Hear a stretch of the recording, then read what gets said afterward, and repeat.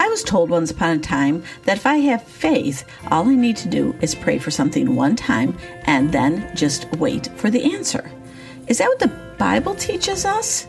We're going to find out today on Storming the Gates as we continue our series for such a time as this. Hello, everyone. I am so happy to have you with us here today on Storming the Gates, a podcast that is about and for the power of prayer. And we are currently in our series for such a time as this, chapter 8 in the book of Esther, if you'd like to turn there now. Well, there has been a whirlwind of activity in the capital of Shushan in the book of Esther, chapter 7. Esther was first chosen as the new queen. The wicked Haman, who has ordered a decree to kill all the Jews, has been executed on the very gallows he intended to kill Esther's guardian, Mordecai. And Mordecai has been raised to power, second only to the king. Well, let's review chapter 8, verses 1 and 2. It says, "On that day did the king Ahasuerus give the house of Haman, the Jews' enemy, unto Esther the queen. And Mordecai came before the king, for Esther had told what he was unto her. And the king took off his ring, which he had taken from Haman, and gave it unto Mordecai. And Esther set Mordecai over the house of Haman." Wow. Andrew Lloyd Webber wrote the musical Joseph and the Amazing Technicolor Dreamcoat. When Joseph is raised up to second in the kingdom, much the same as we just saw Mordecai be raised up in these verses, the chorus busts out a song. "This would be a happy ending. What a place to stop the show. Joseph, after all, has gone about as far as he can go." That song would be appropriate to sing over Esther and Mordecai right here. They just have the perfect fairy tale ending. Little orphan girl becomes queen. Her beloved cousin is delivered from death and given high honor and power over the vast land of the Medes and Persians. But just like with Joseph, they were not raised up through the hand of God just to enjoy lovely draperies and scrumptious delicacies while being fanned by slaves. Mordecai and Esther are there to deliver the Jewish nation. The Jewish nation is still faced with the irrevocable order of their destruction, which is why I really love these next verses. Let's move on. Verse 3. "And Esther spake yet again before the king, and fell down at his feet, and besought him with tears to put away the mischief of Haman the Agagite, and his device that he had devised against the Jews. Then the king held out the golden scepter toward Esther. So Esther arose and stood before the king." So Esther again risked her life by going before the king. Now, I do suspect she felt a little better about her chances this time around. I mean, after all, the king is satisfied with all he had done for Esther and Mordecai. But there was more, much more to be done.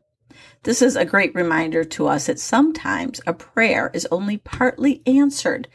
We must continue and continue until the work is done.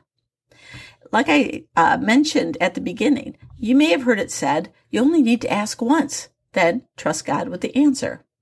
And while that is one of those noble sayings, it's not really what the Bible teaches about prayer. I want to take a look at a couple stories that we see in the New Testament.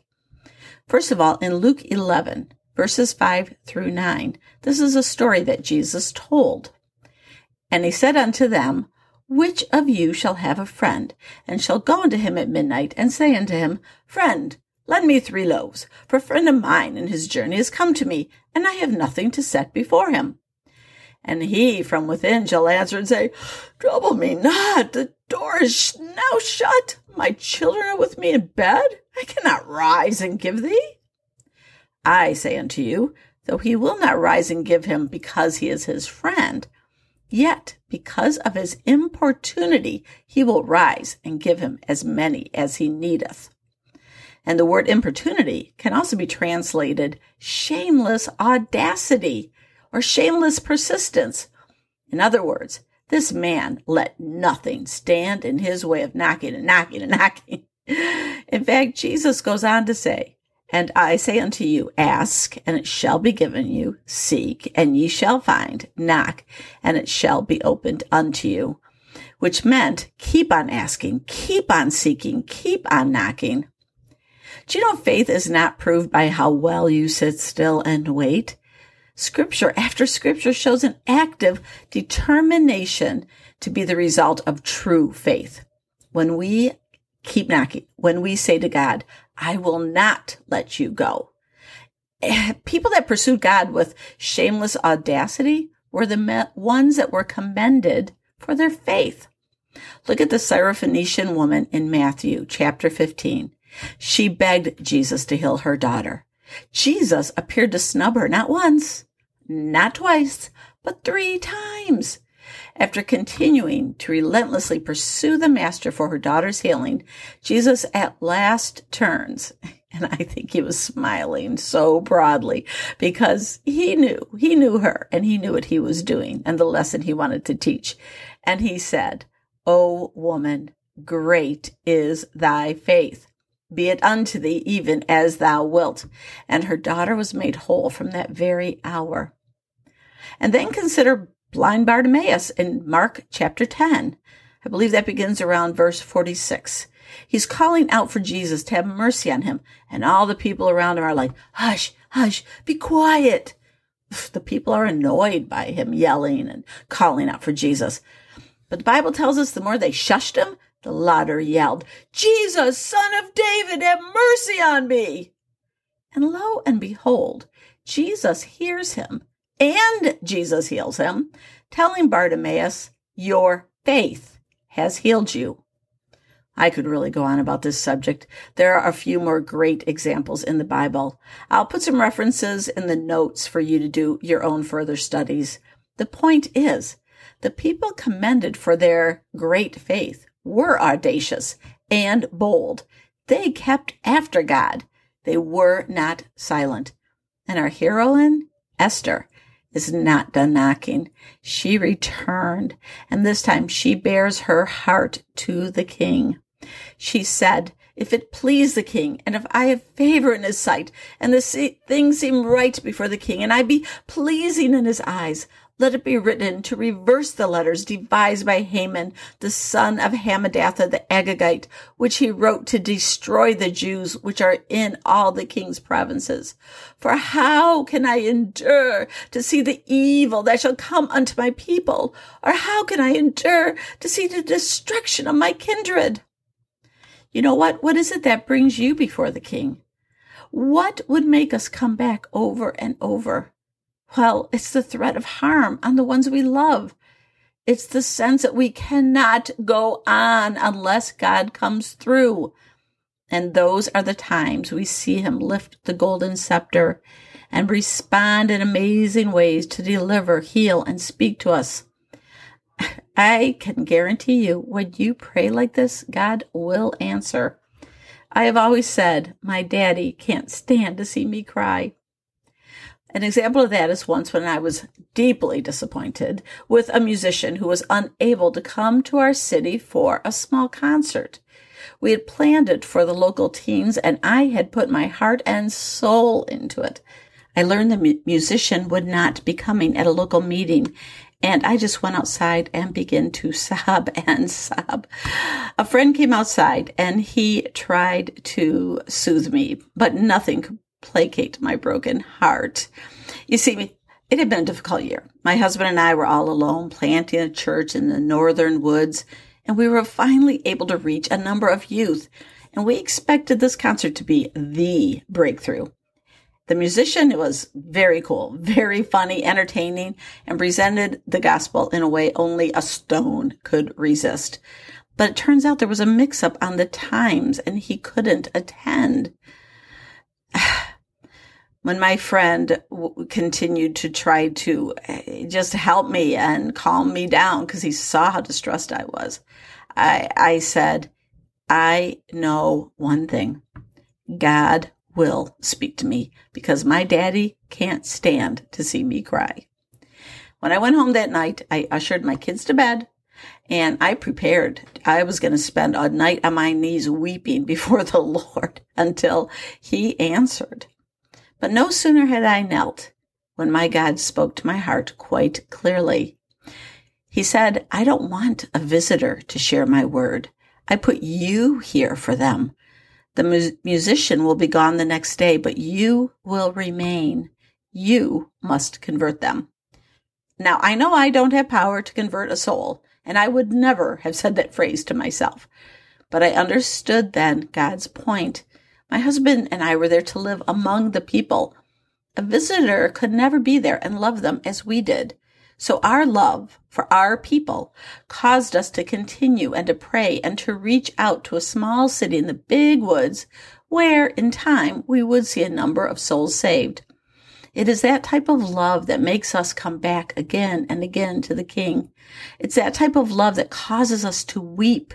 It's that kind of love that stirs the heart of God to answer. In fact, let's look at how Esther was answered by King Ahasuerus in our next verses. So King Ahasuerus said to Esther the queen and to Mordecai the Jew, Behold, I have given Haman's estate to Esther, and he was hanged on the gallows because he attacked the Jews. Now you may write in the king's name as you please regarding the Jews, and seal it with the royal signet ring. For a decree that is written in the name of the king and sealed with the royal signet ring cannot be revoked. At once the royal scribes were summoned, and on the 23rd day of the 3rd month, they recorded all of Mordecai's orders to the Jews and to the satraps, governors, and princes of the 127 provinces from India to Cush, writing to each province in its own script, to every people in their own language, and to the Jews in their own script and language. Mordecai wrote in the name of King Ahasuerus and sealed it with the royal signet ring.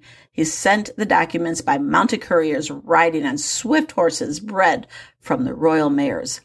By these letters, the king permitted the Jews in each and every city the right to assemble and defend themselves, to destroy, kill, and annihilate all the forces of any people or province hostile to them, including women and children, and to plunder their possessions. The single day appointed throughout all the provinces of King Ahasuerus was the 13th day of the 12th month, the month of Adar. A copy of the text of the edict was to be issued in every province and published to all the people, so that the Jews would be ready on that day to avenge themselves on their enemies. The couriers rode out in haste on their royal horses, pressed on by the command of the king, and the edict was also issued in the citadel of Susa. Mordecai went out from the presence of the king in royal garments of blue and white, with a large gold crown and a purple robe of fine linen, and the city of Susa shouted and rejoiced. For the Jews it was a time of light and gladness, of joy and honor. In every province and every city, wherever the king's edict and decree reached, there was joy and gladness among the Jews, with feasting and celebrating. And many of the people of the land themselves became Jews, because the fear of the Jews had fallen upon them. So I'm telling you, when you run to your Father with tears in your eyes, it's like his heart is just turned within with deep compassion. You will have an answer. And when you do not give up, but continue to implore the King on behalf of those you love, he will see your great faith, and he will respond. Esther went back. Sure, you might be discouraged at this moment. Sure, it might look impossible. It might look hard. It might be scary. But go back. And then go back again. God will reward your great faith. Father, I pray for those right now who are feeling discouraged, who are feeling down, who are afraid to knock again. Lord, I pray that you would give them that courage to keep on knocking, keep on asking, and keep on seeking you, because you will respond. I pray, Lord God, for those who are brokenhearted, who are coming to you with tears in their eyes, for someone they love, for something they love, for a person or even a people that they love. Father, I ask that they will give you those tears and that you will collect them and that you will pour them out in the form of a marvelous answer. Alrighty, if you'd like to connect with me, I'm going to put my email in the show notes, as well as going to Storming the Gat 1 on Twitter, or you can find me on a page called Faith and Fasting on Facebook. God bless you, and until next time, may the Lord see your tears and reward your